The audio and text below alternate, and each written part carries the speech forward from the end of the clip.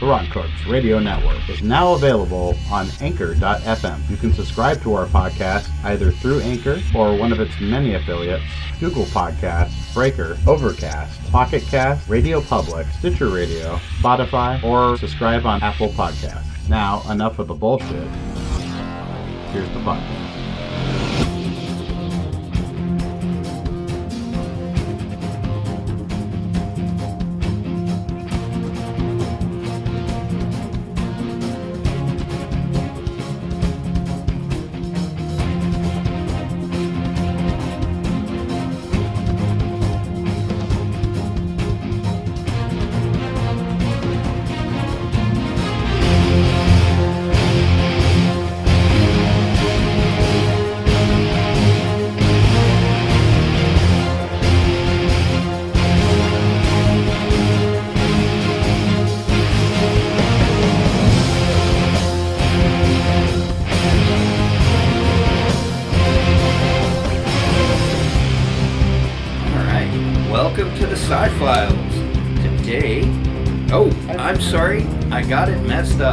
I'm so used to the Sci-Files. It's the Segway Files now. See, even... Yeah. Welcome to the Segway Files. Today we have myself, Axel, Heather, and Ryan. Everybody say hi. Hi.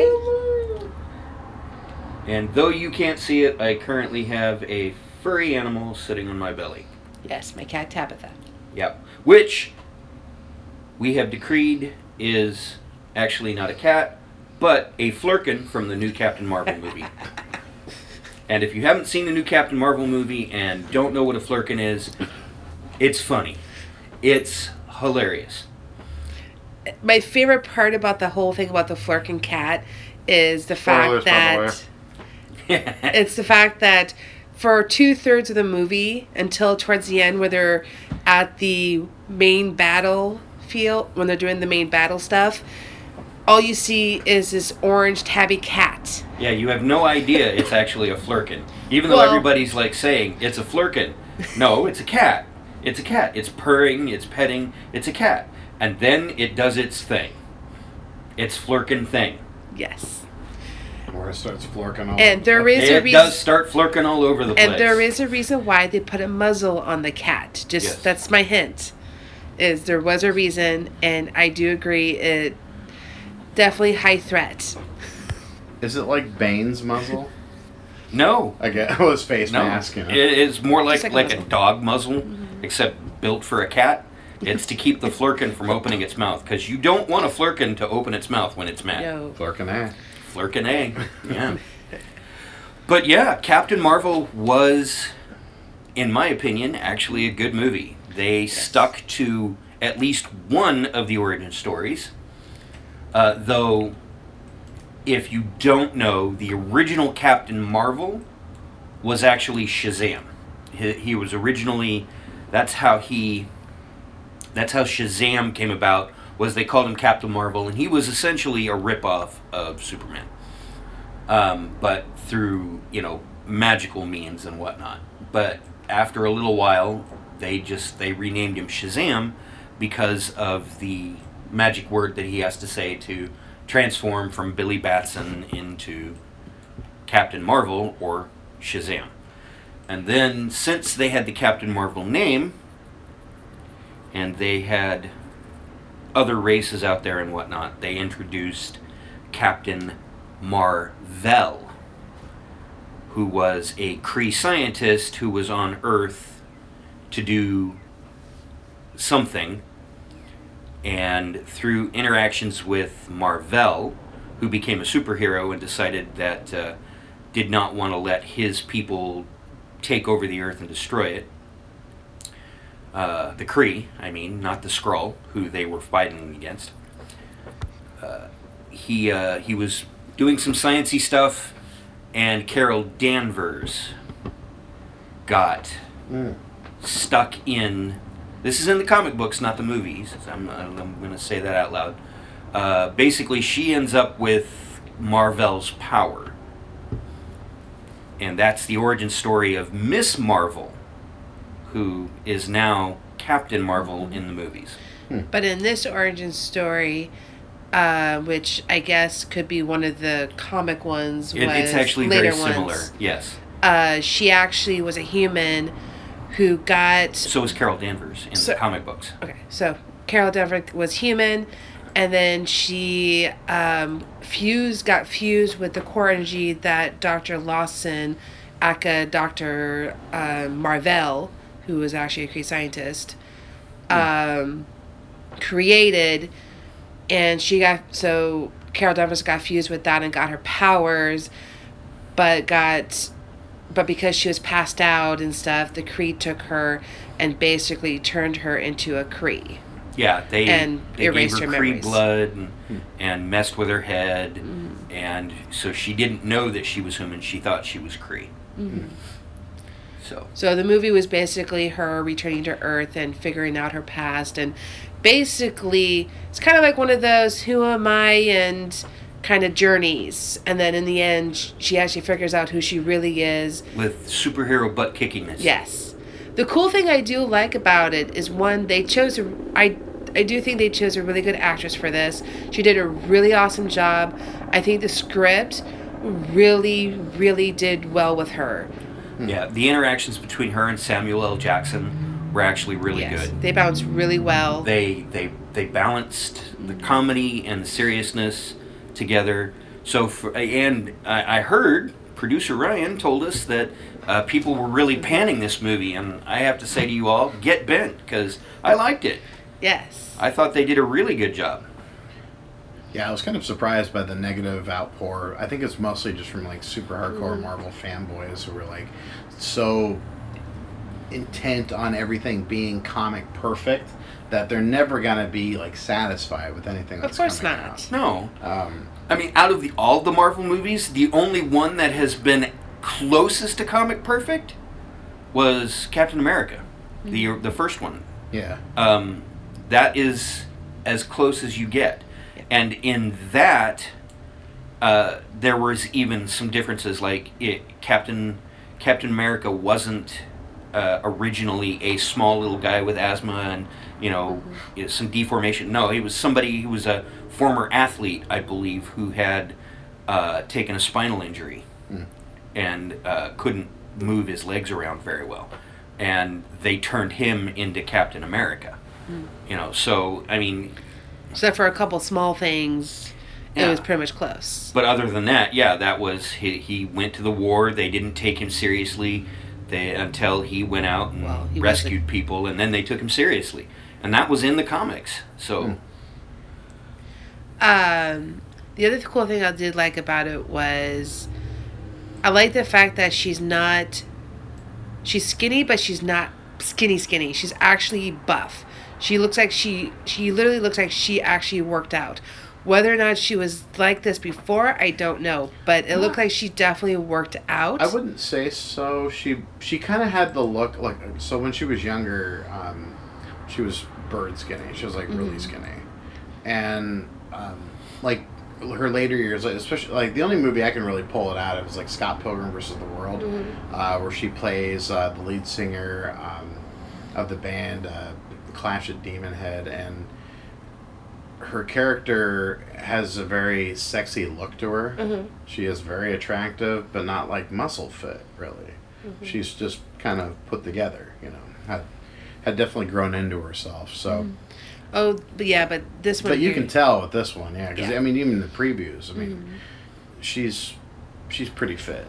Oh yeah, she's fit now. When you see her in a t-shirt and jeans, you could definitely, and when she's like sitting down or something, you could see the muscles. Comic book fanboys. She doesn't have the huge comic book tits that Miss Marvel or Captain Marvel has in the comic books, but Brie Larson is yummy. I'm just gonna say that right now. She's a real lady. Yeah, she's yummy. She's not a cartoon. The other thing I like about her is I think her sort of personality fits mine a little bit. Like we don't like somebody, we just want to punch, and she's really like that in the show. She sits there and lets someone rant for maybe a few seconds, and then says, And then you could really say, fuck this. You could really tell she's like about to say, fuck this, and just shoots them. Seriously, it's something that I haven't seen a lot of in shows where this bad guy rants and you're sitting here going, okay, shut up. Player characters like us are like, we'll just shoot them. But they don't. She, few seconds, bam. And the guy just goes off to the wall or something. Mm. Now, as far as the villain in the movie goes, I mean... They did a really good job of obfuscating the fact that they were trading the Skrull for the Kree.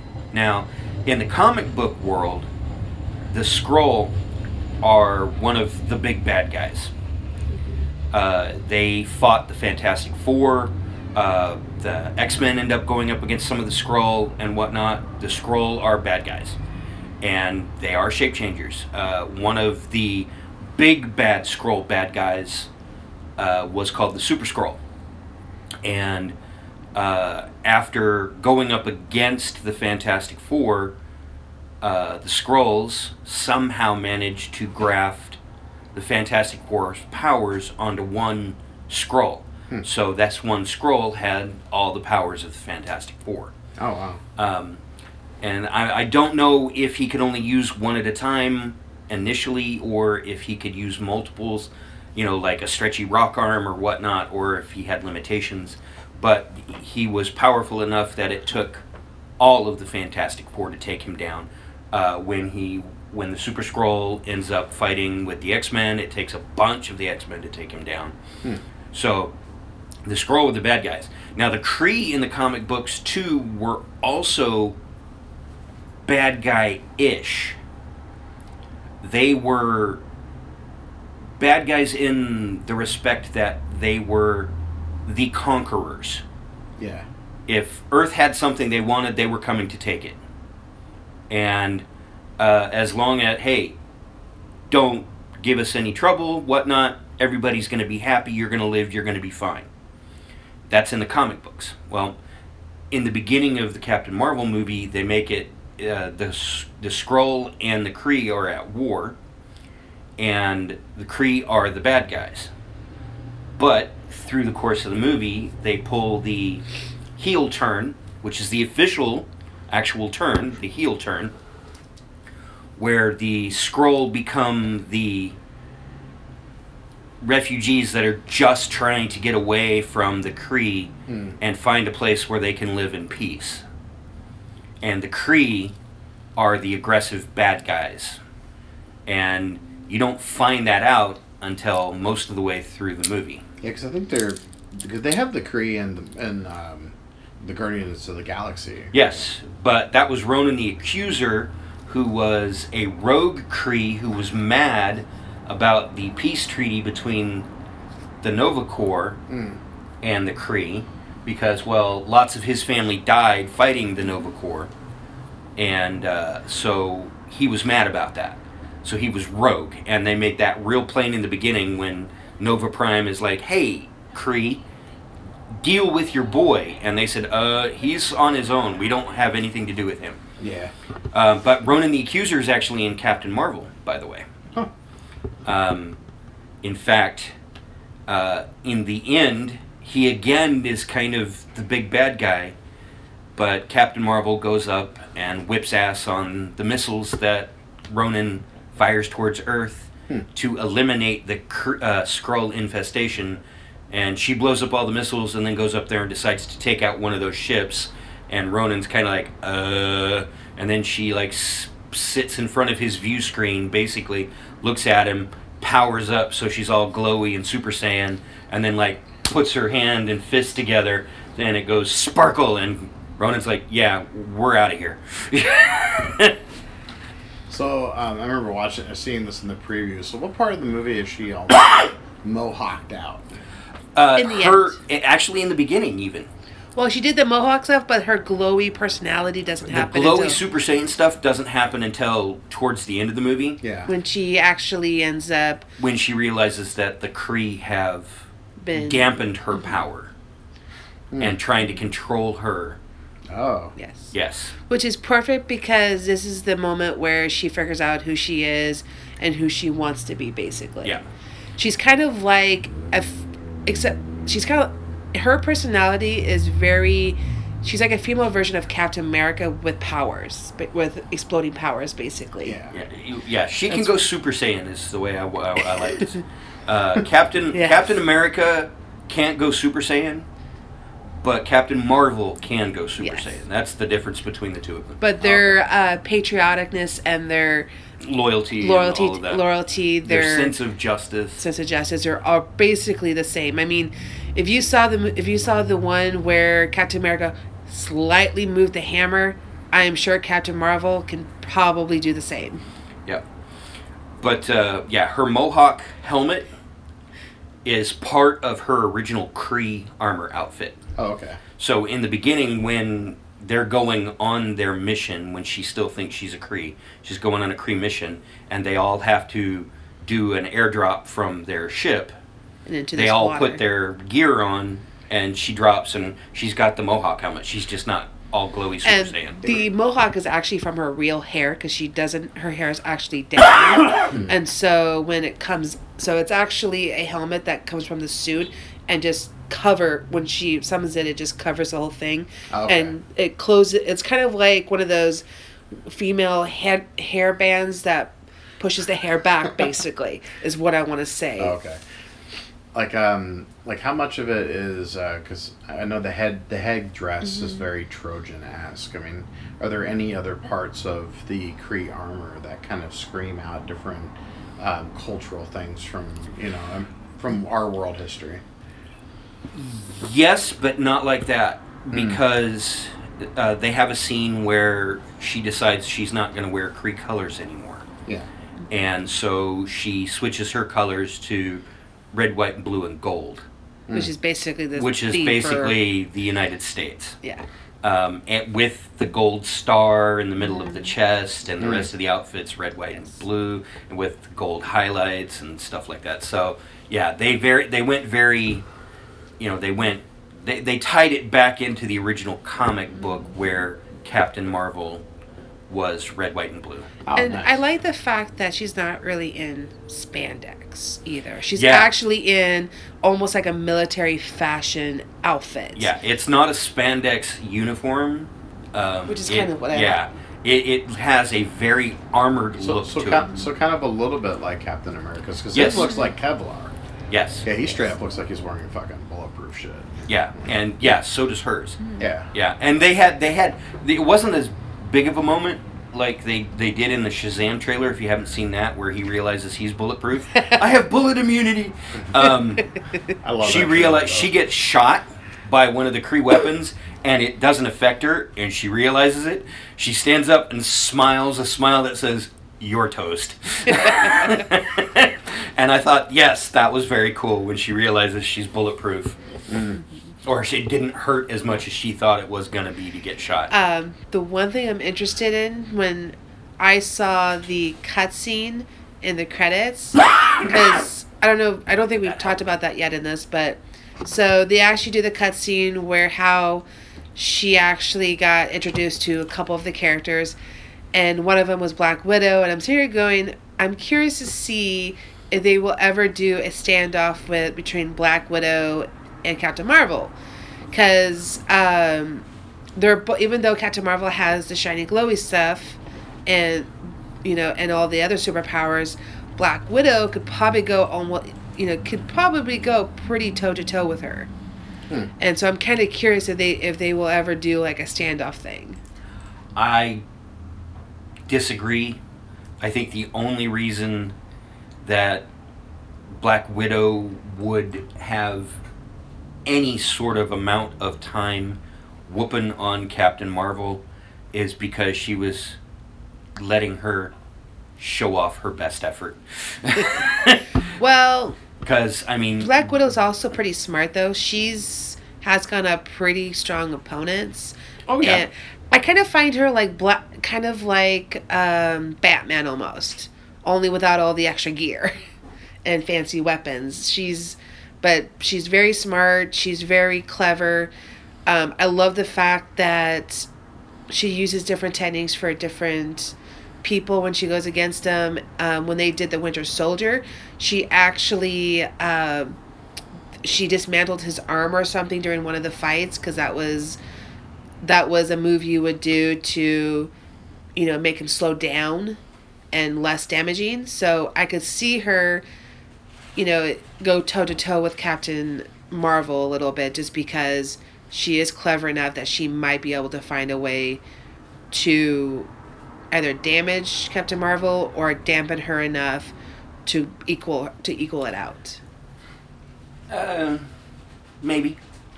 I think it would depend on which writer is writing the show. Is that Henry? I can't see. But I actually have to talk about something that wasn't in the movie. Oh. It was one of the previews. And I was completely surprised by the talent of a couple of actors, including Scarlett Johansson. I did not realize how good of a singer Scarlett Johansson was. There was an animated movie that came out called Sing. Mm-hmm. And Scarlett Johansson actually sung for that show. There was another actor that you may or may not have heard of, but he's been in a couple of things like Kingsman. The Kingsman. Oh, yeah. Also, the new Robin Hood, Taron Egerton. Yeah. And he is doing a new movie that is titled Rocket Man, which is a story about Elton John. Yep. And from what I understand, he's actually going to do singing for the movie. He's actually doing a lot of the singing for the movie. And if you haven't seen the movie Sing, he's the gorilla guy. He's the gorilla guy. You can look him up, and he sings a very popular song. You can YouTube it. And he's really good. He actually sung the song, and he's really incredibly good. And so because of the movie Sing and seeing him in The Kingsman, I'm actually interested in seeing that movie, and it's not my normal type of movie that I want to watch. But, I'm not even really interested in going to see the Queen one. Oh, Bohemian Rhapsody. Bohemian Rhapsody. That was actually a really good movie. I haven't. Heather wants to see it. Yeah. I was 6 of one, half a dozen of the other to me. Yeah, there's actually it's on YouTube. There's a side-by-side comparison that where some of the footage that they had, it was actual footage of the Live Aid concert that they portray in the movie, and the scene from the movie, the last scene of the movie, which is the only thing I'll give away, is actually the Live Aid concert, which was I think it was the last show that Freddie did before he passed away, and it's kind of cool to see the side-by-sides of both of those and how just almost exact they are. Yeah, the movements, everything. Like everything that that Rami Malek did. Well, according to his all of the interviews that he did on the shows and whatnot about people saying what a great job he did, he basically said that he studied all of the footage that he could find of Freddie Mercury. So I'm not surprised. Yeah. And I mean, everything throughout the whole film, felt very, I mean, it wasn't exact, but it was pretty good for what they had. For a biopic, yeah. Yeah. And so, like, I can't imagine that the Rocket Man one will be bad, because it doesn't seem like it. Well, Taron Egerton is a good actor, and just the previews show a development from even the extended preview that they did in the theater shows an extended development from a shy kid who had a dream to the full-on realization of Elton John.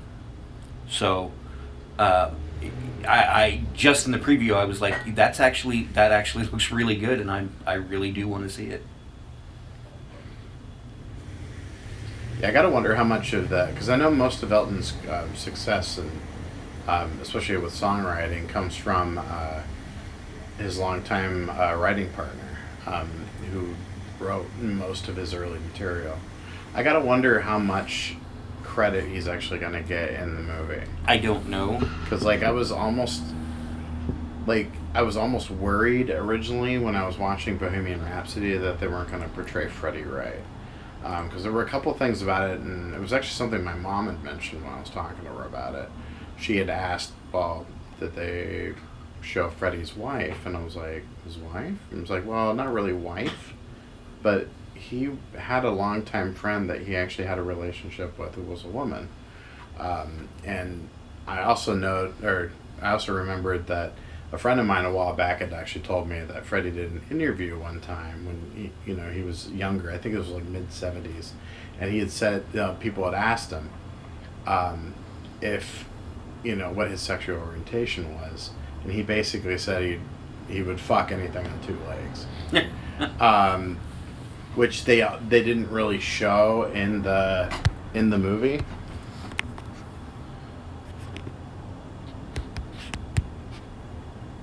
They didn't really show it in the movie, but they did one of the mock interviews that was televised, which was kind of neat also. But and there were a few things about Freddie's career I didn't know about, and so watching the movie was kind of cool just for that. Why don't you pause that for a moment? So yeah, but I didn't expect anything like super terrible. Now, the one thing I've been noticing online is that a lot of people have been kind of boycotting a lot of Bryan Singer's movies. Since why? Well, the allegations of child porn and child molestation and stuff, and this is all stuff that's been kind of surfaced since he was doing the X-Men movies, and there's definitely a lot of negative about him just in Hollywood in general. Who knows if Disney will continue to work with him, considering how short of a leash they have with what's his name again? Bryan Singer? Yeah. Yeah, he actually directed this movie, which he did a great job. He did an incredible job. But I would hate to think that, nothing that's been proved, because he's never been convicted. It's all just... But anymore, I know. there is the just being accused, like we mentioned in the last episode about Vic Mignogna. Yeah. I mean, I saw Vic one way, and then I saw him another way that kind of makes you go, but nobody else has ever really come forward other than, well, yeah, he kind of touched me, he kissed my cheek without my permission, kind of stuff. It's like, okay, I can see he got into the interaction with a fan because the fans around him were cheering him on and cheering her on and whatnot, and he was like, he was in the moment and probably should have said, hey, I'm going to kiss your cheek, is that okay? Yeah. In that moment, but he didn't. And that I can see, but then, like I said, I had also seen him in his panel where he predominantly picked the girls to ask the questions. Mm-hmm. And it's like, Vic, man, come on. So, like I said, I'm like on the fence about that whole thing because I can honestly see the way things go both ways there. So, anymore, it's like, to my mind, if you're going to make an accusation, have proof. Yeah. Okay, so according to IndieWire, December 8th, 2017, at 11:10 a.m. Eastern, Bryan Singer has had a ruinous week. On December 4th, 20th Century Fox fires Singer from the Freddie Mercury biopic Bohemian Rhapsody for abandoning the London set. On December 6th, the studio announced Dexter Fletcher as his replacement. Even though they still credit Bryan Singer as being the director, which is, I think, that might be because he probably did the bulk of the film. In a statement, Singer ascribed his absence on Bohemian Rhapsody to caring for an ailing parent, but Fox also declined to renew his its long-term deal with Singer's production company, while his longtime publicist cut ties a few months ago. And then on December 7th, Singer hit the news cycle again. In a lawsuit filed by attorney Jeff Herman, Cesar Sanchez-Guzman accused Singer of sexually assaulting him in 2003 when Sanchez-Guzman was 17. All this represents a tremendous come down for Singer, a blockbuster director whose films have made over $1 billion in domestic release alone. However, along with his box office success, his career has been marked by a long-term pattern of allegations ranging from unprofessional on-set behavior to wild parties that may have been attended by underage boys to charges of sexual assault. While the last 2 months have brought an unprecedented number of sexual harassments and assault accusations into the public eye, Singer has a series of reported incidents that have dogged his career and the careers of associates across 2 decades. Yeah, and I know, like, for some directors, like, there's this twin directing team, the Soskas, and me and Stavropocracy on our other show have talked about them to great lengths. They refuse to even work with any of the Fox studios, or any of the studios associated with Fox. You know, like Millennium Pictures and other acts, because they were slated originally to do the live action Painkiller Jane movie based on the old comic, and they ended up shutting it down because they didn't want to work for the same production company that hired him, which is like crazy to think about. Because and my honest opinion is people won't get rid of someone unless it's that serious. Even if it's not quite proven yet, if it's serious enough that they're actually having to investigate, then obviously something's up. And companies like this, they have to, fire people just, because it does create, their audience is people. And people, the audience is, if the audience is down on a director or an actor, that actor is not going to be featured heavily in a movie. And it's public perception.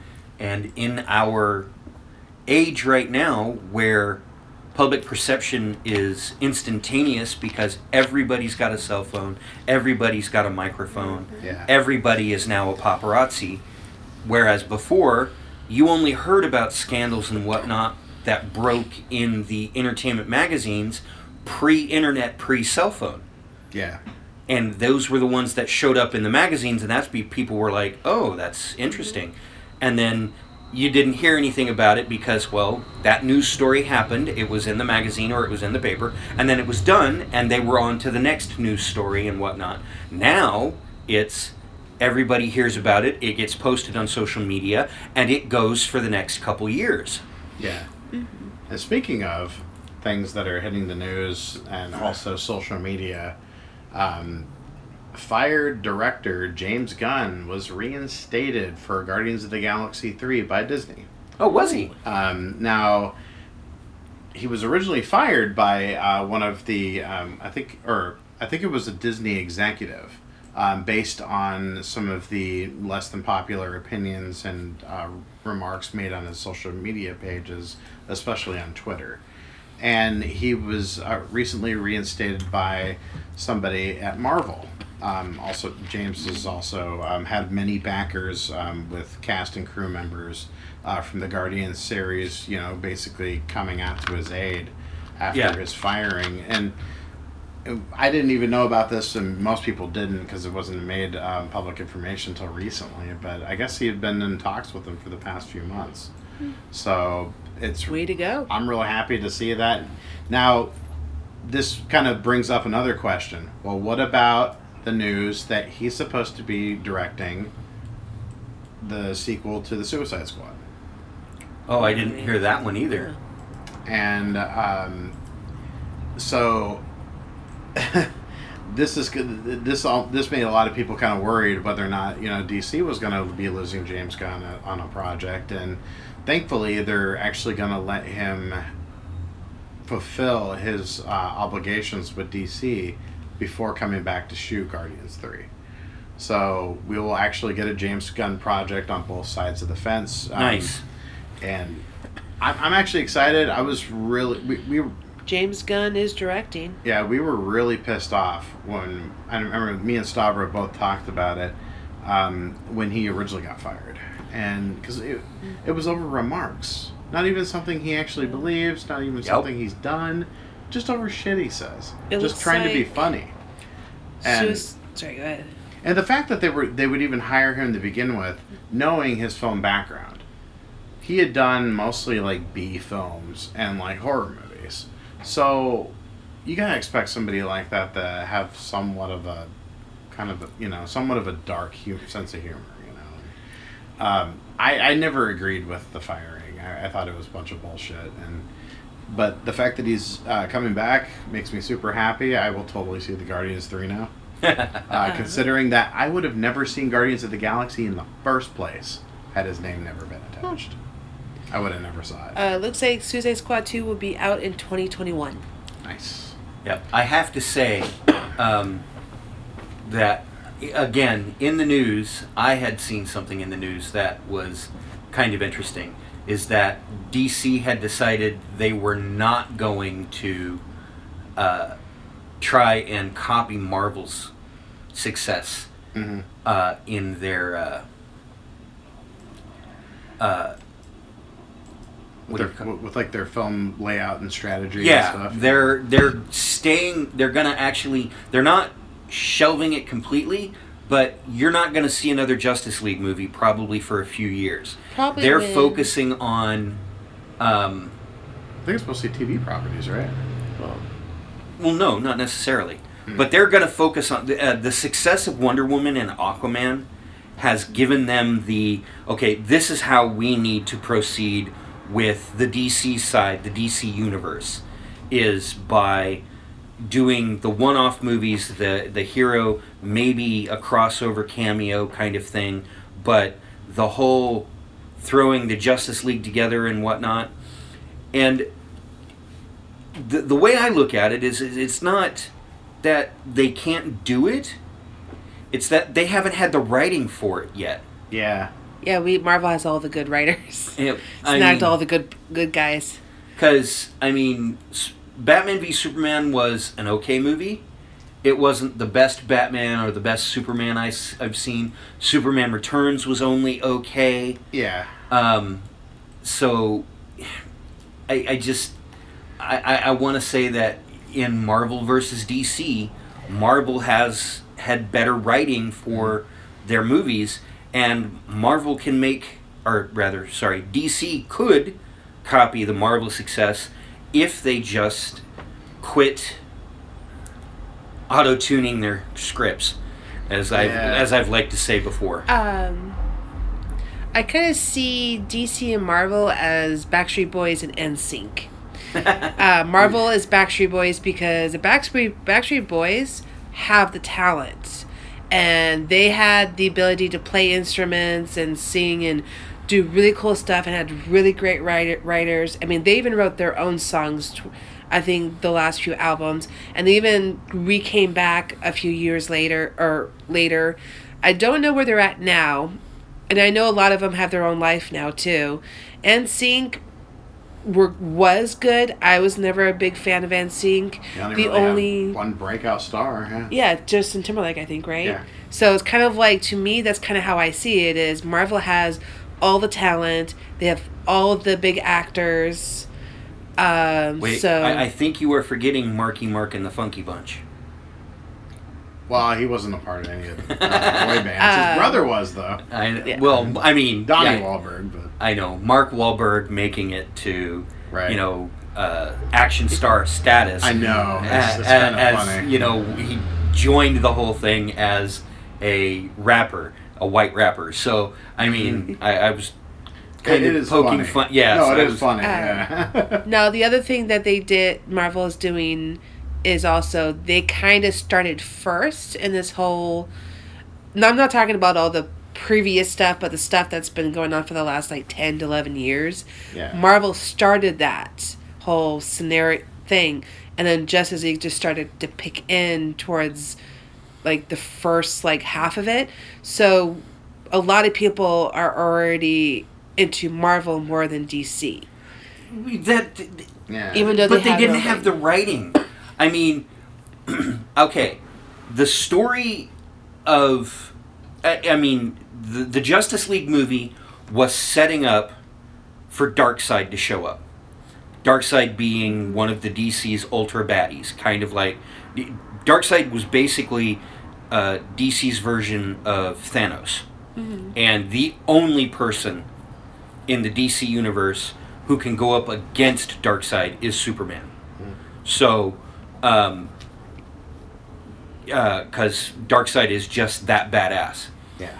And so the whole thing where they started Justice League 1 with Steppenwolf getting the mother box so that they could basically bring in all the parademons, begin the transformation of Earth into an apocalypse world so that Darkseid could rule it.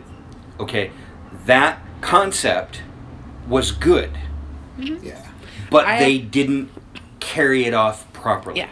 Yeah. And I still wonder in the DC world, in one of the Batman movies they had done, I think it was the one with Batman versus Superman, they actually introduced the Flash, where he was kind of like, it looked like he was sleeping, and Flash appeared to him in this bubble kind of thing, in the time warp thing, and was trying to tell Batman something. I kind of feel like they never really went back to that, why that happened. I mean, maybe they had the idea in bringing that up later when they bring the other movies out. Yeah. But it was just that one little piece, and I'm like, well, what does that got to do with anything? It almost feels like, too, with Justice League, that was almost like the origin for a lot of the characters, like Cyborg, like the Flash. Like, they were just kind of introducing them. Yeah. As new they characters. also could have been trying, it might have been a prelude to Justice Lords, like the Justice League Justice Lords crossover. And for comic book fans, if you don't know who the Justice Lords are, there was an offshoot of a different Earth where Superman got tired of all of the bad guys getting away with things. Yeah. So he started, quote unquote, humanely lobotomizing the villains and putting them in institutions so that they wouldn't harm anybody anymore. Yeah. And then formed the Justice Lords with other heroes like Wonder Woman and whatnot, where basically crime was not tolerated at all, and turned the world into kind of like a dictatorship kind of thing. And these were the Justice Lords. Yeah. I also noticed too that there's a lot of the DC properties are mostly present in television form. Not a lot of the movies besides Batman and like the older Superman movies really stand out.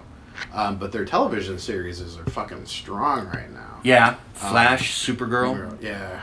Yep. I mean, I find it funny that they're bringing, that they're going to put the Elite versus Supergirl rather than the Elite versus Superman. Yeah. That's Manchester Black, Menagerie, Magic Hat, and then they're bringing out Batwoman. They even had like the Teen Titans live action show. Yeah, which I'm waiting to hit Netflix so I can watch it. And then a lot of DC soft properties, like Lucifer and what was it? I won't watch that one. I have seen Lucifer. Actually, Lucifer wasn't fun. Yeah. That was actually Lucifer was actually the storyline with Lucifer was actually a lot better than I thought it was going to be. I got a big kick out of it personally. And I did read that Netflix took on Lucifer, so yeah. there might be a continuation for further series. But back slightly to DC and Marvel was DC is doing much better with TV series than Marvel. Marvel really only has 2 series right now. Yeah, because most of their shows got canceled. Yep. Yeah. And there's actually, I have a theory about why Inhuman got canceled. Disney. Well, not just Disney, but the writing for Inhumans wasn't that great. Well, what they should have done, and this is what a lot of shows do, is you have a really kick-ass show, like, so we're going to do an example with Bones, because they did this. And in Bones, specifically with one series, The Finder, he was introduced into the series Bones. Yeah. And his show actually was good enough to continue, but the only reason why The Finder canceled was because the big black guy... Michael Duncan Clark. He died, and so they couldn't continue the show. Yeah. Which they probably could, but I think out of respect... They should have tied Inhumans into an arc in Agents of S.H.I.E.L.D. Yes. If they did... That would have... If they had introduced Inhumans into Agents of S.H.I.E.L.D., I bet you Inhumans would have lasted longer. Yeah, but with all the Netflix series they had, I mean, the fact that just like systematically killed, I think a lot of that has to do with the fact that Disney probably wants all of those properties on their streaming service. Probably. So they're probably going to reboot a lot of them after a while. But. Well, the other part of the problem is that it's licensing. Yeah. And, it's like Netflix says, hey, we want to do this, and Disney says, yeah, okay, you can do it, and so they give Netflix the rights to it, and then that means that Disney can't do anything with it until the licensing agreement is up. Yeah. So... Either that, or there's some kind of... They could have they both could have a co-licensing, but it could be that Netflix could be also restrictive, and so they can only do certain things. Like Netflix might not, Netflix wouldn't get if people had bought Jessica Jones' doll or something. Netflix may not get the money for that. Yeah, that's true. So I'm sure Disney does not give out licensing, but I'm sure That's their cash cow. Exactly. So I'm sure they just make contract agreements with Netflix. And, but when they do that, that means that Disney cannot do anything Inhumans-wise without including Netflix or waiting until the agreement with Netflix goes up for the renegotiation. And it's a good thing. I mean, the only thing I'll say out of the whole loss of all those shows, because they've, like I said, systematically canceled almost every single series. So all the Marvel series on Netflix is canceled now? Yeah, they're all airing their final seasons. And so like Jessica Jones is gone. I didn't like the second season of Jessica Jones. Punisher is gone. Daredevil, which me and Stav are big fans of both of those. I was a fan of Daredevil. Yeah. Yeah. Of course, Defenders, which shouldn't have happened anyway. I like the Defenders. They should have waited. They really should have waited. I like the Defenders. I think they rushed. I wish they made a second one. My only thing with the Netflix stuff with Jessica Jones, well, I didn't like the second season all that much because, and this is a spoiler alert, yes, her mom's alive and she's a monster, and I'm sure you're going, can you just make the parent die? Just keep them dead. Just that way. It's part of their origin story. Let it be. That's, just but like... it's comic book. Oh, nobody's ever dead in the comic books. Yeah. It's like Supernatural. You can't kill off the Winchesters anymore. Well, except for Spider-Man's dad. Uncle. Or uncle.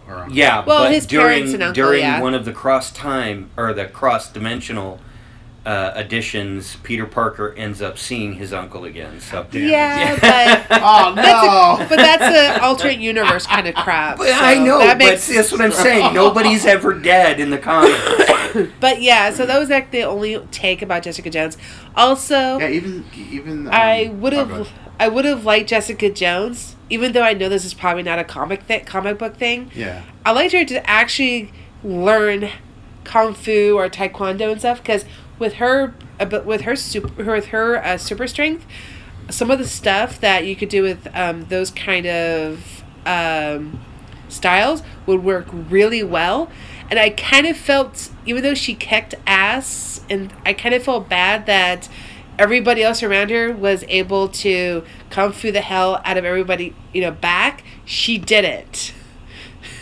And so she's got super strength and armor skin. She doesn't really need to. Yeah, but she didn't do... You could really tell how... She was kind of like the Batman in Justice League compared... So you have all the superheroes and then you have Batman. It's one of the themes in in the Underworld series that always bother me. You got these ultra strong, immortal vampires doing kung fu. Like, why? Why would they have to? They're fucking vampires. I think Jessica Jones should. I think she could. I think. So in that same regard, yeah. It's like, why would she have to? But. Well, she was also going up against a lot of kung fu guys, and you could really tell how much of a disadvantage she did have. Yeah. Especially when she's fighting alongside everybody else. Yeah. And that's why I was saying, like, that's like Batman fighting along with Wonder Woman and Aquaman and Flash. You know, he really doesn't have these superpowers. Yes, he does. He's rich. Well, yeah. But still, you know. That's a superpower. I think DC did a really good job in showing how mortalized he really is. Yeah. When you're going alongside and against super powerful people. Yeah. So. But another thing is, we did see the trailer for Spider-Man. The second one's coming Far up. From Home. Far From that Home. actually looks pretty good. Yes. I almost thought that was going to be, and before they even launched the trailer, I really thought that movie was going to take place in space. With the second Spider-Man? Yeah, because you remember at the end of the Avengers, he was on that other planet. Yeah, but this is after the Avengers finish off. Yeah, Endgame is going to come out before Spider-Man, so. So basically, and this is the other sad part, is Agents of S.H.I.E.L.D. the 6th season. So they renewed 6th season for Agents of S.H.I.E.L.D., but it's going to be I think it's a short season, because that's actually not going to come out until after the Endgame Avengers does, because of how the storyline is. Ooh, and Coulson is in Captain Marvel, by the way. Huh. He actually got another... twice. he's actually in the first, like... He has, like, a good 20, 30 minutes when she comes onto Earth, and then he had another, like, 10 minutes towards the end, but... And then at the far end, he's there too, but it was just kind of like, oh, he's back on movies now. Yeah, he's Nick Fury's partner. And he had hair. Yeah. And he had hair. Yeah, because it was pre all that horrible stuff. Yeah. So what in the new Spider-Man trailer grabbed you? Nick Fury. Nick Fury is in Spider-Man Far From Home. I think like how he was like how it's kind of like similar to how Iron Man was in the first Spider-Man. He's kind of like that's kind of like with Nick Fury appears and said because Spider-Man as Peter Parker, he actually goes on a school trip to Paris or something. No, I don't think it's a school trip. I think it's just with his friends. Yeah, he goes on a trip, but he doesn't take he decides to not take his outfit, his Spider-Man outfit. They're introducing another superhero yes. in Spider-Man Far From Home. And that actor is... I don't know who the actor is, but... Jake Gyllenhaal. Is it Jake Gyllenhaal? Yes. And it's going to be Mysterio, I believe. Yeah. Exactly. And not Rey Mysterio from wrestling. No, he's a superhero all to himself. But Mysterio, yeah, which is kind of an analog for the original Green Lantern. Now, I almost thought, now, when that popped up, I was like, wasn't Mysterio a bad guy? I think Mysterio did both. Yeah, because that was the only thing that was a little confusing for me. That's a question for our Henry guy who Henry. That's our comic book expert aside from myself, and I'm only an amateur expert. Is not in the room at the moment. There are layers. Yeah. We'll have to grab him. If he happens to walk in during our recording, we'll grab him and ask. You see, that's my thing. I'm an amateur expert in comic books. I'm an amateur scientist. I'm an amateur critic, amateur cook. I'm an amateur human. Yeah, I like just an amateur human. I'm an amateur adult.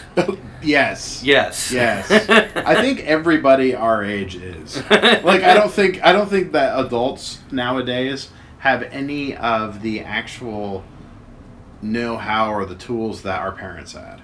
Really. I disagree with that. I think that there are people out there that do. They're just few and far between. Yeah. Well, the thing is this kind of takes back to... So there was this guy who did this rant that we talked about a few episodes ago while we were in Sci-Files about how... And he to talk about. There's really not much to fight about anymore. And I think when we got into the last couple generations, we really did get... I mean, we didn't really have much to fight about anymore, except for... Well, I mean, there are gay... It's not that we didn't have anything to fight about. It's that we're in a... Our American society right now is so automated that there isn't as much of a need for people to have the know-how. I mean, roadside service is out there. So the people who need to know how to change your tire are the people you call on the other end of the phone to come change your tire for you. Yeah. You know... living in Oregon, we don't pump our own gas. I have literally seen people who the attendant said, hey, you're going to have to pump your own gas here for a minute because I'm the only one in the store, and somebody hold up the thing and hold up their, try and take your gas cap off and like, how do I do this? And I'm like, oh my God. For me, that was kind of like me at one point because when I was a teenager, our car broke down, and then we decided never to get a car again. So I actually didn't start learning to drive until about a year and a half ago. Now, granted, by now I do know how. By then, I did know how to pump my own gas because I've had experienced being in a car with my best friend Liz, and when we were in Vancouver, I've had to be shown how to use a pump because I'm from Oregon, we don't do this. There's also a thing too with knowing how to do something and just not wanting to. And I'm actually I'm at the point where I don't want to anymore. I actually do know how to change. It's a lot of our millennials. I know how to do a lot of my own car maintenance. I know how to, there's a lot of things that I actually did pick up from my dad when I was a kid, but I've gotten to the point now where it's like I don't want to own the tools. I don't really want to deal with the headache, so I just pay somebody else to do it. I mean, or I know call somebody else. I know basic car maintenance and whatnot, mostly because I owned a lot of crappy cars when I was younger. That was me too. Yeah. So that's I had to learn how to fix my own damn car. Oh yeah. Otherwise, I was spending thousands of dollars on a beater car that I only paid $350 for. But still, we're a very lazy country. Yes. Millennials even now don't even have... First world problems. Yeah, they just... they got an app for everything. I mean, there's a couple... I don't know how to save money. There's an app for it. There's an app for literally everything. Oh, here's how funny it is. The other day, Henry, who we were just talking about, was talking with... His ears have to be burning. Right his ears have to be burning. Was talking... somebody was talking with him on the bus, and he said... they mentioned something about his phone. He's like, yeah, I don't have that application. And the guy said, what? He said, yeah, I don't have that application. What do you mean application? Well, what you're talking about? Yeah, I'm talking about an app for your phone. He's like, yeah, I do not have that application. And the guy just did not get the whole application connection. Wow. And I was like, wow, that is like such a statement for our society. Yes. Now, application is short for app. Now, app is short for application. Sorry, app is short for application. Now, I can kind of understand a little bit about that because we've all been calling it apps. Yeah. But if someone had... So I probably wouldn't have thought of saying application, but if someone came up to say, what is the application, I would at least... Me being an 80s baby and being in between the world of technology... And so being able to see it, I would have been able to make that connection. But I do get that our new people, a lot of the new generations they're so much into the culture now that they don't understand, they can't perceive outside of it. Well, Douglas Adams said it best. Anything invented in the first third of your life is new and exciting. And you could probably get a career in it. Mm-hmm. Anything invented in the last third of your life is scary and against the natural order of things and should never have been invented. And that's it. It really is true nowadays. So I want to kind of talk about, speaking of technology, I kind of want to talk about this new series that hit Netflix recently. We'll probably talk a little bit more about it on the Casket Cast, since it is very much horror centric as well as sci-fi centric, but the whole robot, what was it? It's a Love, Death, and Robots. And dude, this series is so fucking crazy. So every episode is 15 minutes long, or in the ballpark of.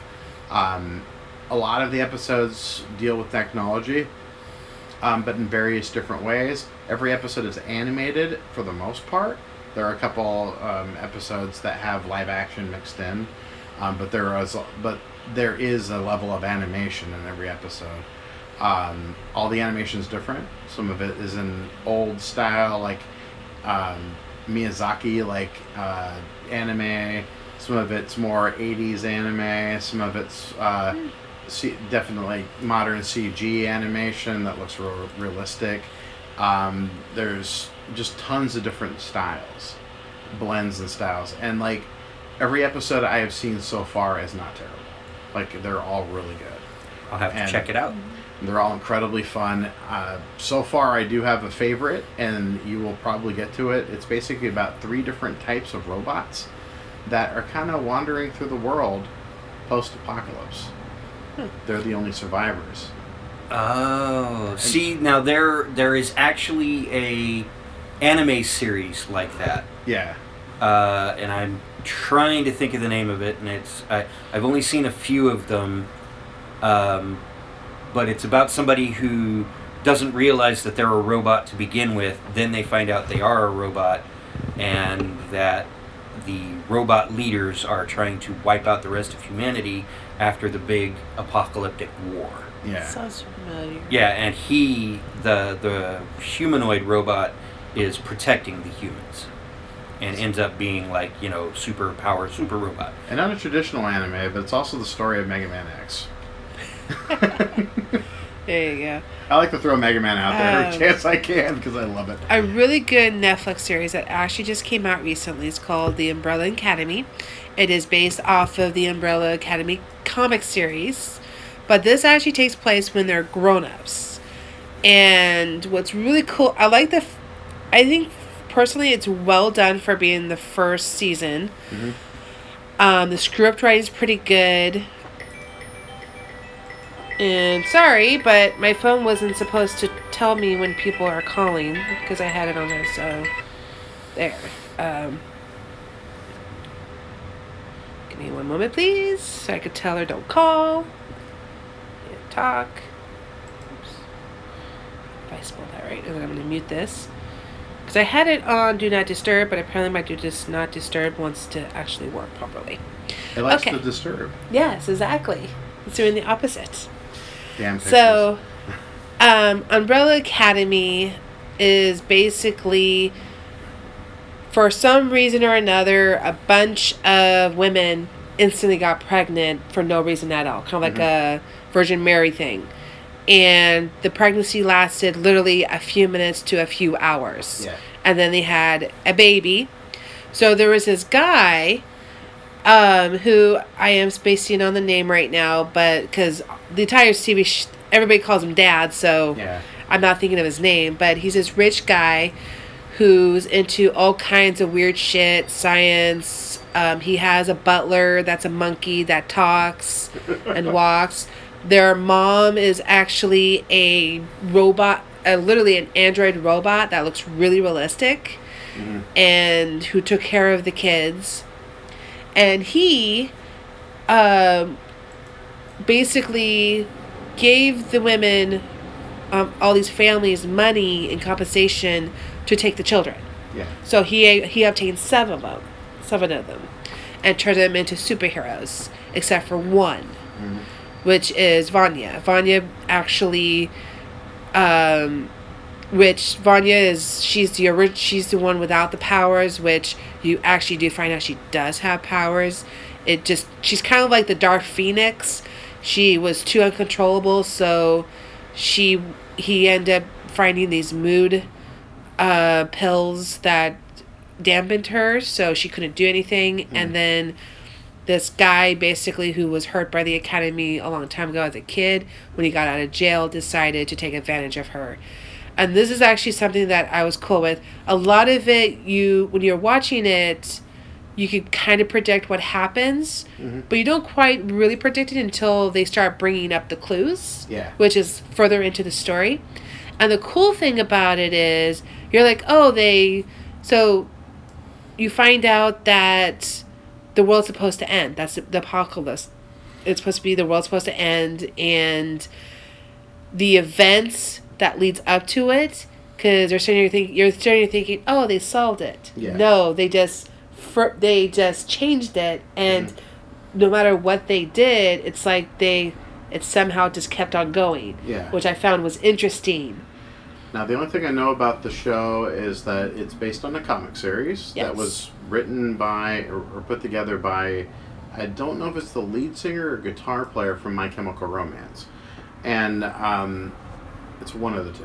I can't remember. It could be both. I do not know anything about the comics. Yeah, I don't know anything about that band either. So, it's kind of neat that, you have like a series like that. It's kind of pulling from different directions. It's not doing the traditional superhero route. It's kind of going in a very different non-linear direction. I really like it. I like the idea of it. I haven't seen it yet. I haven't seen it either. You need to. It's really good.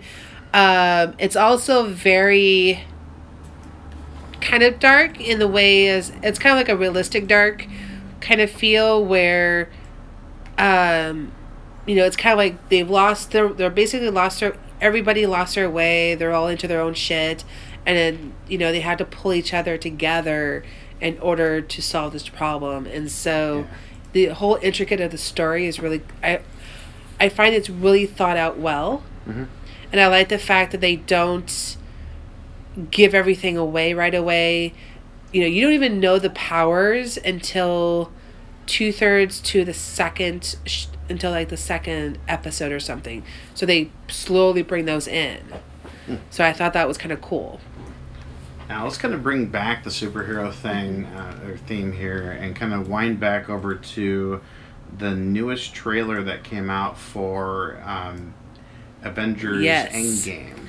Yes. The trailer does show a little bit more than the previous two trailers had shown. Yep. You're getting a little bit more insight of what could possibly be. You're getting some glimpses of some different characters, some characters that we thought were gone and now have come back. Yes, Hawkeye's coming in. So I get he wasn't in the first one. I do not know if that was just because maybe he, time-wise couldn't do it, or they just decided to keep him out. Ant-Man wasn't in the first one, which he did have his movie prior to this, so it's possible that, time-wise he couldn't be in the first one, but they did bring Ant-Man into the second one as well as Hawkeye. And if you haven't seen Ant-Man versus Wasp, there's a little bit of it. Not Ant-Man and the Wasp. Or and the Wasp, yeah. Yes. I don't know why I said versus. So Ant-Man and the Wasp has a scene at the end that kind of makes you sad a little bit, but then makes you happy at the same time because you know what's coming up. Yes. They're trying out, and one of the cutscenes, I think they were trying out or it wasn't a cutscene, it was just the end, kind of like an epilogue where he gets sucked in. They're trying out him getting sucked back into... They're trying to shrink him in and out of the quantum realm. Yeah. And he gets stuck he gets basically stuck, and then when you pan out to the real world, you find out they're all dusted. Yep. So now they have to get him so somewhere in Endgame he gets unstuck to join them. Yep, because he ends up and I think it's the first trailer for Endgame. At the very end, it shows him. And like, hey, you guys. And that has to really suck. Seriously. Yeah, it does. You're like, not again. Seriously, I just did this. Not to mention, you just start getting shit together with the Wasp. Yeah. Reconnecting back after, after Civil War. Being done being house arrest, and now he's stuck in this little, bitty form. Yeah. So it looks good. Different outfits. I'm kind of curious in how Scarlett Johansson becomes blonde to dark hair, because in the end scene of Captain Marvel, as well as the first Avengers, and then in parts of the Endgame, she's blonde. but there's other parts where she's going back into her red hair. But it also looks like she has streaks of blonde in it too. So I'm curious. Or there's one scene where she has her hair down. It's mostly red except for the ends. I think they're just playing around with her look. I don't think probably. I don't think they have to do that because she's hot. So, well, she'll look good regardless. I don't know. She'd look good bald. She looked good with no body and fucking Ghost in the Shell. So. I don't know exactly what her hair color is, but I've always noticed that in almost every single movie she's been in when it comes to the Marvel series, they've always done different things to her hair. And the first, when she appeared in Iron Man 2, I think, I believe it was 2, she had like the red hair, curls, long hair. Yeah. And then when they did Captain America, it was shorter, but straight. Yeah. And then another movie she did, in another of the Captain Americas, it was still short, but it was curly. And the Avengers, it was completely blonde, which that could be associated with a movie she had done, though. I don't remember. Possible, but it's tough to say. So it was just kind of funny how she's never had the same hair in every single one. She's managed to find time in her busy beat 'em up schedule. Yes. I'm going to change my haircut. Which is kind of where I was. That was my one complaint when Stavro called me up and asked me, "Hey, have you seen the new Endgame trailer?" And I was like, "No." And then he explains the whole thing to me. And then I asked him, "How do they have new outfits? When did they have time to make them?" Like while they're trying to reconvene and try to regroup, and we had time to make new outfits also. Like we also have to look the part now that we're this new team. But yeah, the trailer basically just Thanos would be threatened by our new outfits. So. Yeah. Well, and it's all white, and I'm sitting there going, "You're white," which is probably a little bit better than the traditional blue, red, and gold. Yeah. But he's gonna see you in the dark. That don't work. It's not very tactical. They look like Starship Troopers. Also noticing, the Vision's in this trailer also, and it was my, and we talked about this before we started recording, but it was my thought that he had died at the end of the last movie, or at the end of the last film, when he had the stone removed from his hand. Yeah, but because. And I don't think it's a fan theory. Well, I'm not considering it myself as a fan theory. Yeah. But when the Wakanda scientist girl realized she didn't have enough time to get the gemstone out, you see her like, what do I do? What do I do? What do I do? And then you can see that she gets an idea on her head. Yeah. In her head. And then she starts doing something and they fade to the next scene. Yeah. My mind right there, she downloaded him to something else. A different body, and I had read that somewhere there was a scene that somebody had said was out there, though I didn't find it, that you saw the Ultron, an Ultron head from the Ultron robot kind of light up like it was getting power. It's like, well, maybe... Weird. Yeah, but I didn't find... So I'm not sure if that scene is out there, but I read it in one of the sites. Yeah. So to my mind, they downloaded Vision to... they backed him up. They put him on a flash drive and then plugged him into a new body. And now he's 5G. Yeah. And then I guess the theory would also be is... Now, keep in mind, I've only seen the Avengers, the first one, once. We'll probably see it again... We'll probably rewatch the first Avengers before we go see the Endgame just to refresh. But I'm curious to see. I don't think Banner ever cured the Hulk problem, because I remember in the first part was he had issues getting Hulk back. Yeah. And got stuck in this big giant machine that he really liked, because it was like, ooh, I could be Hulk without having to. Yeah, one of Stark's machines. Yeah, I read about that too. There is a fan theory out there that, according to some leakage from Marvel, that in Endgame you're going to see Professor Hulk. Professor And Hulk? yes, and for those people who don't know about Professor Hulk, the Hulk has gone through quite a number of iterations of his personality and Banner's personality switching or merging and whatnot. Yeah. To the point where, at one point, the Hulk is the gray-skinned Hulk by day and Banner at night. He went back to being purple for a little while, which originally he was purple. Mm-hmm. He was green, and then Professor Hulk is kind of the merging of Hulk and Bruce Banner's personalities together. Oh, okay. Yeah, because I want to think the way they portrayed Hulk in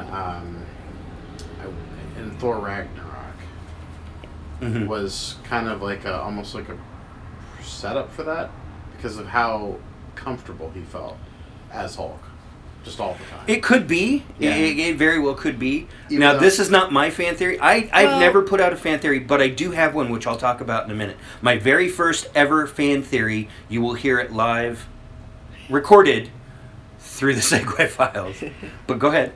I was just saying so Hulk, I think the very first time you released, so Hulk was always this smash, smash, smash, didn't really have anything outside of that up until Banner and Black Widow's character, Black Widow started becoming kind of romantic. Yeah. And then Hulk himself felt betrayed, and then I guess that's when she betrayed him and brought him as Hulk in the end of the one where they took down what's his name that I'm spacing on. Ultron? Yes, Ultron. Thank you. So that was the lead up to him disappearing and staying as Hulk because he felt hurt by Natasha. And then he stayed Hulk during the entire Thor Ragnarok. So I think he was gone for like a year or two. Mm-hmm.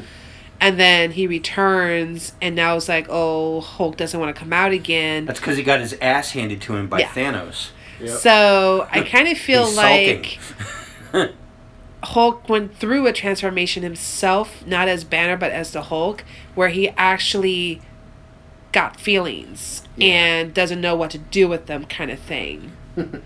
So I'm kind of wondering I'm also wondering what's going to happen with Banner and Natasha. Now, if somebody out there in our fan group or just out on the internet, period, if you could make a video of Hulk sulking with the song by Flight of the Conchords, I've Got Hurt Feelings, that would be amazing.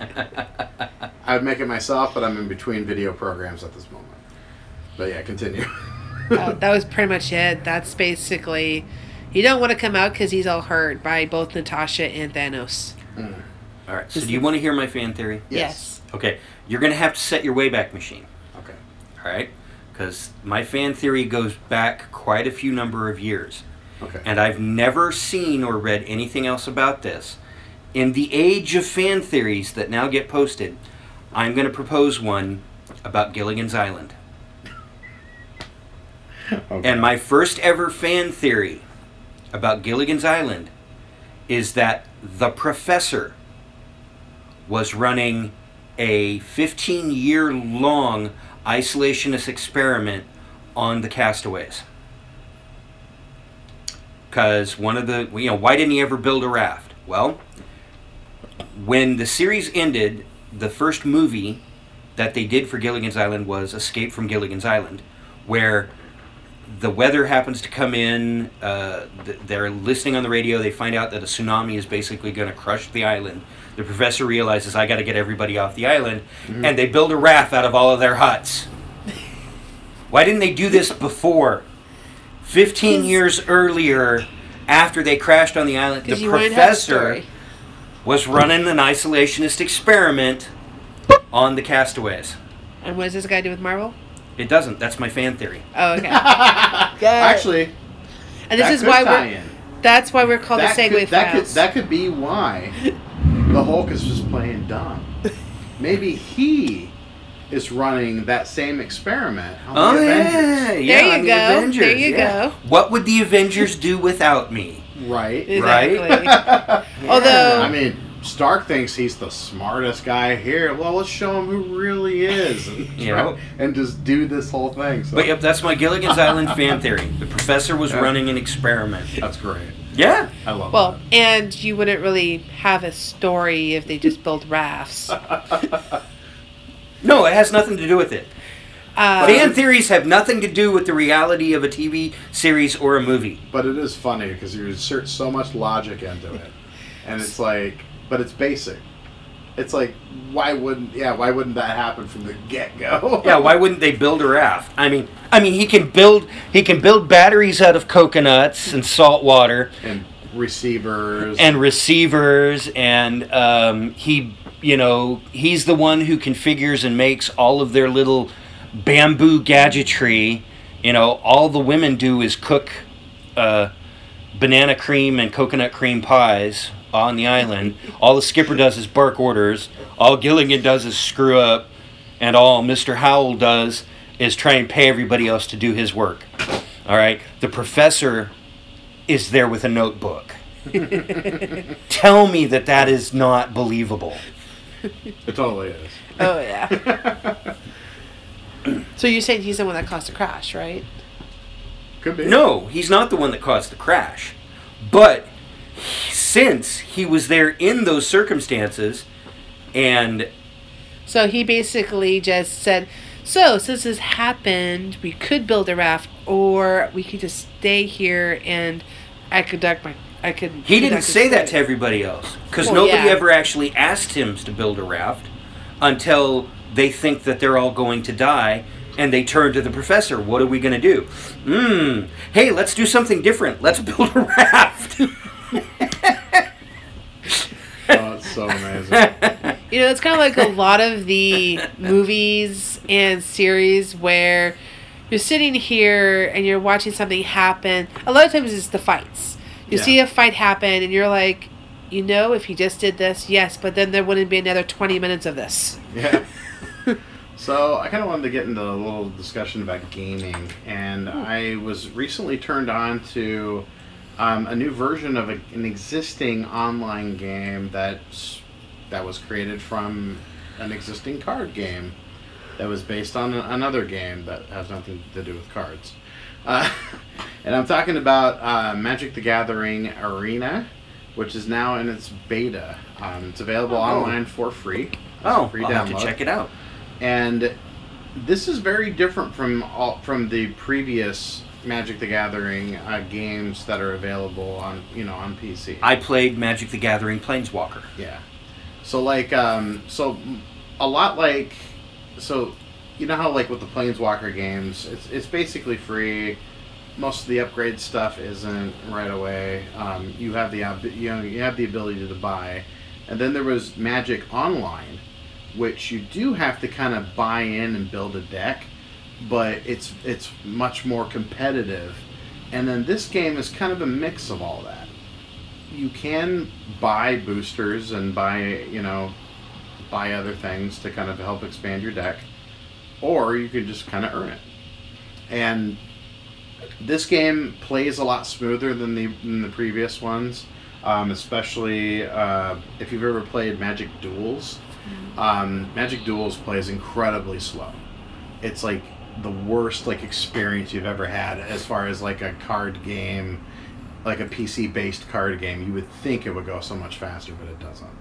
And I have to say that in comparison to that, in comparison to the Planeswalker games, I do like this one a little bit more, just in the fact that it's smoother transitions, and you get more up-to-date decks, more up-to-date cards. Rules and stuff are still there. They do have some emphasis on the Planeswalkers, on the Planeswalker cards, but they are not exactly, they give you so many options for those now. You don't really have to be stuck with a specific Planeswalker. So that's kind of neat. And he also kind of started off as a generic, in the very beginning. You're kind of just learning the colors. They're just teaching you different battle strategies with each different color in the training sessions. The training sessions go by so much faster. And in the newest update of the beta, you can skip all of If you know how to play, fuck it, just skip it. But I will say this: if you do play through it, you earn a lot of it. You earn a lot of bonus material. That's good. So that's good. We'll have to check it out. Yeah, but it is a cool game. And also, I've discovered a game on Steam that I really, really want to get. It's a very unique take on the open world, like on an MMO. It's called The Isle. It is a open world MMO where you are a dinosaur. Yeah. Of any species. You can pick any species of dinosaur. Cool. And try to survive. That's the whole game. Just try to survive. The game is in its early development stage. It is available for sale and for download on Steam. And you are going to get just the earliest versions of the game as they're continuing to work out the bugs and make it better. But they're also building and expanding their universe at the same time. So you got to imagine that a game like this isn't going to be perfect right out of the box or right out of the gate or right off the download. But it will be a different experience overall. I'm kind of waiting for more of the game to have developed before I actually jump into it. Because I have been burned by games like that in the past, namely Pro Wrestling X. They're still in development. It's been 12 fucking years, and they're still in development. And it's not even close to being playable. So so I'm going to give the Isle a little bit more time, or at least when they officially say, hey, look, it's now available for sale, and we have this expansion ready. So, yeah, that's all I got for PC games. For me, I'm waiting for Elder Scrolls 6. Elder Scrolls 6? That's the one I'm waiting for. Because I still play Skyrim. Yeah. And it's a phenomenal game. I'm still finding things in this game that I didn't know existed. And there are, even today, years after it was released, there are still YouTube posts about people saying, hey, bet you didn't know about this thing in Skyrim. Now, for its genre of game, would you say this is a comparable game to, like, Final Fantasy VII, which also still is being remastered, retooled around? I don't see. I'm not sure. I've only played a couple of the Final Fantasy games. Yeah. And I'm not sure if 7 is one of them. 7's the one with Cloud. That's the main character in 7 was Cloud. It was the one that came out for the PlayStation original. Well, I had a PlayStation. It was either 6 or 7. Okay. And I don't remember which. It was one of the guys with one of the sword pistols. He was like, okay, so that was a different game. That was probably 6. Yeah, because the one, because Cloud had the giant sword. He was like a little skinny blonde kid with like this giant fucking... Squall was the one. Okay. Squall is the name of the main character. Gotcha. So it was probably 6 then. Yeah. And then I bought, when we got our PlayStation 2, I bought Heather Final Fantasy 13. Is it 13? 12. Final Fantasy 12. And then we also got me my Shadow Hearts 2 because my dad... So... Kind of a cute little story was my dad used to do GameFly, and the night before I had played Shadow Hearts 2, and he accidentally returned the disc. And without looking at it, because because originally he had played the game and then didn't look at the disc and read it. So I'm sitting here going, I want my Shadow Hearts 2, and I haven't been able to complete it because that was the second disc. So I had to go for her birthday. That year, it was actually Christmas that year. I got Final Fantasy 12. I got her Final Fantasy 12, and I got her a new edition for Shadow Hearts 2. So, and we actually did play PlayStation 4. I played that game. I played the games for a few good months. For a good. I was not allowed to defeat Final Fantasy 12 before her. To this day, I have not gotten past the first third of the game because she stopped playing it. And I gotta wonder too. And this is like 5 years ago. And I gotta wonder with the fact that they're re-releasing Skyrim for the Switch, even for the new for that new system. the fact that they're still kind of re-putting it out, I think says a lot about the game itself. And you got to imagine what level they have to, or what they have to really live up to when they're going to make the sequel. Well, all they had to be better than for their sequel was Oblivion, Elder Scrolls 4. I remember in the same genre. And the Elder Scrolls 4 was the graphics weren't as good as Skyrim, but it was still phenomenal. The graphics were better than Elder Scrolls 3, but the gameplay was incredible. Now, I mean, Bethesda is, Fallout and Elder Scrolls are their gangbuster games. Yeah. So, and when they announced Elder Scrolls 6 was in production, I was like, yay! Now, speaking of now going back to the Final Fantasy thing, any thoughts on the new Kingdom Hearts game that's going to be coming out? Which is not one I'm going to play. I'm not a Kingdom Hearts fan, so I can't really say. I've seen it played. My dad says that, because I think he actually did play the new one that just recently came out. Yeah. And he really did enjoy it. Mm-hmm. But my dad's, that's how I kind of got into mind gaming, was because of my dad. I grew up with a dad who bought lots of games, and we've had regular Nintendo, Super Nintendo, Sega Genesis, which to this day I do find Sega Genesis probably my favorite game system, because they were the first that came out with live action stuff, and they were also the ones where you had the multi-endings. So they're the ones that did the multi-endings, which was kind of cool. And then we did the PlayStation 1, 2. Dad actually has, I think, one of the 4 ones. I was a really big fan of the Genesis games, especially fighting games for the Genesis, because the controllers were perfectly made for it. Yeah. The D-pad on the Super Nintendo and the regular NES didn't really leave a lot of room for functional fighting, the fighting mechanic that they usually use in a game like Street Fighter or in Mortal Kombat, where it requires a lot of down to right to left to back sliding. And that's where the rocker pad on the Genesis was way better for something like that. And the fact that those controllers still exist, they remake them. There's even a newer version of the Genesis controller that 8-Bit Dough is putting together. It's essentially... Did you ever hear that song? It's essentially a Genesis themed controller that can actually plug into the Genesis and be wireless, because it has a little dongle that goes with it. So, speaking of controllers, yes, I am holding in my hand right now. You guys can't see it. You can look it up on Lexip, Lexip. It's a gaming mouse. It was a Kickstarter. It was a Kickstarter gaming mouse.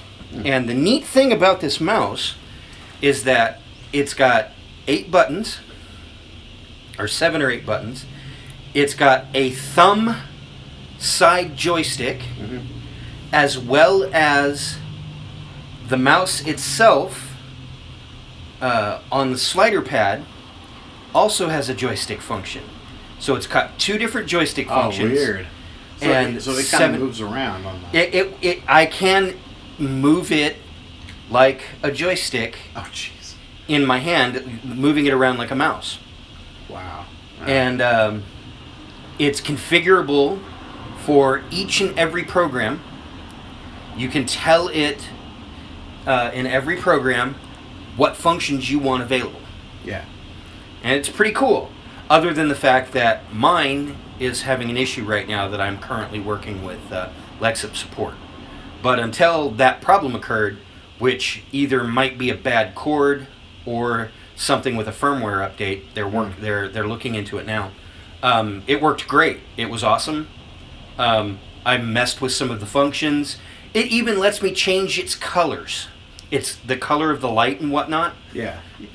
When I plug it in, I have it right now set to blue, which is super duper popular for a lot of gamers, because especially PC gamers, the full spectrum color light up systems are I mean, they've gotten even more nuts than I could ever imagine.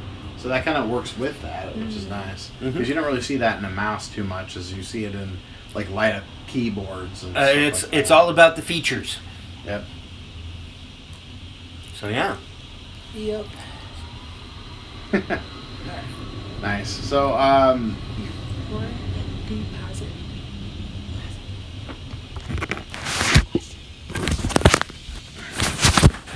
you can just say it. I'll just clip it out. Okay, so I wanted to do 2 announcements if possible. Oh, go ahead. Okay. All right. So wait. Are we coming to the end of the episode? Yeah. All right.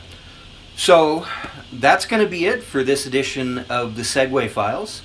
Heather has a couple of announcements she'd like to make, and then we'll have producer Ryan tell us where you can find us. So what's your announcement? So 2 announcements, which is more of advertising, sort of.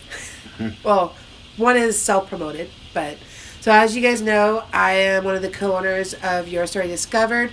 Our product, which is basically sort of like Celtics and Writer's Duet, where you have an online word processor and then you have features that go with it, is almost done. We should have it hopefully done by the end of March to mid-April. So hopefully we'll be looking for beta testers soon. Sorry, my throat decided to go out at the time. We will be looking for beta testers, so if you're interested in beta testing or this new type, definitely look us up at yourstorydiscover.com as well as info@yourstorydiscover.com. Also, part of the cool thing about us that are going to be different than anything else is we're going to be concentrating mainly on character development, extensive character development, as well as plot development.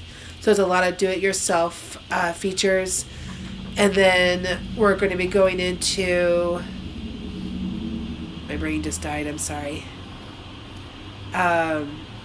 Basically is that. So, and we do have both novel... That was what... We have both our novel as well as script writing. And novel as in novel style, so you can still be short stories and write in that style format of what a novel would look like, which is just basically like paragraphs and so forth. And basically all the features that we will have will be able to be used for both novels as well as scripts. Because I know in one other things like Writer's Duet, they have both, but all their features, key features, are for script writing. They don't have anything for novel setting. So, and this will be usable online only at this time. So you will need data or Wi-Fi. And so yeah, look us up. We'll hopefully be able to start beta testing by mid-April, if not sooner. The second announcement was for my dad, Gregory John Nashif. You can check him out online, as well as his website, gregnashif.com. He had published a poetry book called Twitch and Shout, Hallelujah, Amen. It is a Christian book, but it's based off of his experiences growing up with Tourette's syndrome, which is probably why he's doing so well, because a lot of people who've had other disabilities or have had similar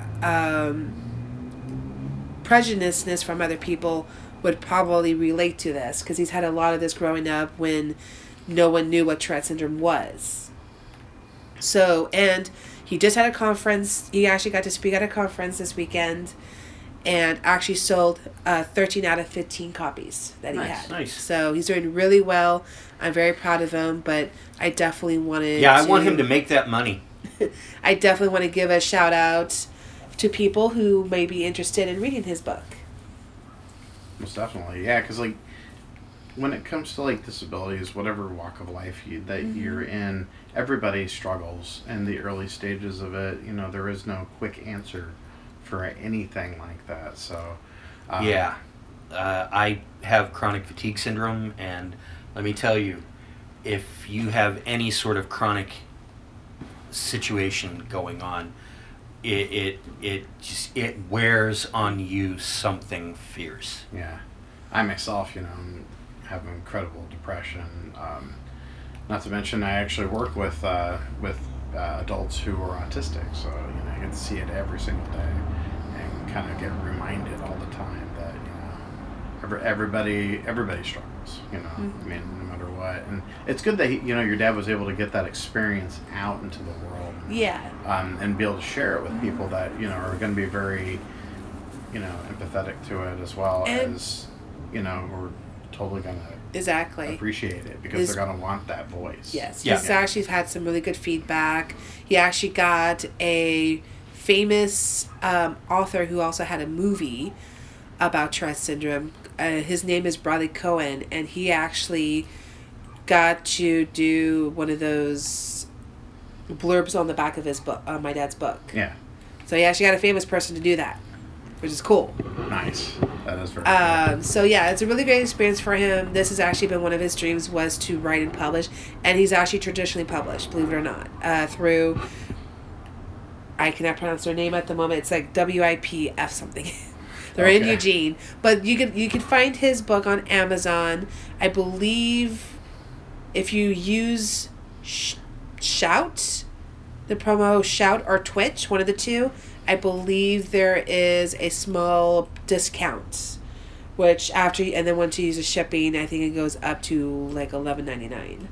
So I'm not sure if that's still in effect, but definitely try it out. So. What was his name again? Gregory. It's under Gregory John Nashif. Okay. Is what the book is under, but yeah. Very cool. Yep.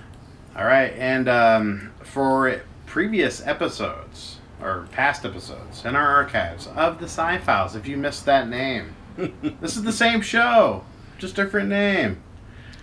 Because we thought, why can't we just talk about everything else? Right? And, it's a little play on words. We're not using the actual spelling of Segway, but we're using the vehicle form of Segway. Because we're like that. As in people. And you can make a really cool symbol out of it. Yes. So, and one of these days when we decide to do all photos of each other, we will rent those just for the kick of it. Yeah, I don't want to break the internet. But to find all that, to find all of our archives, we are on social media still. RottenCorpseRadio.com will take you straight to our Facebook page. And of course, we also have Anchor.fm/Rotten Corpse Radio for all of our podcasts, including the Casket Cast, which will also have a new episode this month, where we will be talking about the many things of horror. As well, one of those being the new series Critters that's debuting on Shudder. They're turning it into a series. A series. Nice. So if you're a big fan of the movie series, this must be big news for you. It's a big nostalgia grab. It's fun. It looks gory as fuck. It looks hilarious. I can't wait. You can tell Ryan's drooling right now just by his voice. Yeah, no. And then the newest Puppet Master movie that's called The Littlest Reich, which was directed by I want to say, I can't remember his name offhand. He's an actual big Hollywood director, believe it or not. Made its way to Shudder as well, so that should be pretty fun. And also it features Thomas Lennon, which isn't the first time a Puppet Master movie has had a big name actor in it. So, at least, big name enough, for a horror film. I'm not going to say it's like Tom Cruise or anything, but but Thomas Lennon is a pretty cool guy. Has Tom Cruise done a horror movie? I don't think he has. He's done the Universal version of The Mummy, the newest one. That's not a horror movie. Yeah, I kind of put it. It's more of an action film, yeah. That's the what is it? But if you took it back to the Karloff, is it Universal's Dark Universe? Is what they're going with? I mean, because if you it's their Dark Universe. Basically, it goes back to the original Karloff Mummy, which was more of a traditional horror film for back in the day. Obviously, the newest one has been taken to the kind of a level of action film since Brendan Fraser's version had appeared. And poor Brendan Fraser, have you seen him lately? No, I haven't. Holy shit, just look him up online. He is sad. I want to give him money. Because something's got to give, man. He looks fucked up. But, so yeah, find all of our stuff on Instagram, Twitter, YouTube, or not YouTube, but Vimeo.com /Rotten Corpse Radio. Everything is there. The Segway Files, the Casket Cast, all available for free check it out, download it, subscribe. It's free. Why not? Yeah. I mean, listen to us. We have absolutely no idea what we're talking about, but it's funny. And share it with the world. Spread the love. Spread the disease. RottenCorpseRadio.com. Thank you very much for tuning in, and we will check you all later. This has been Rotten Corpse Radio.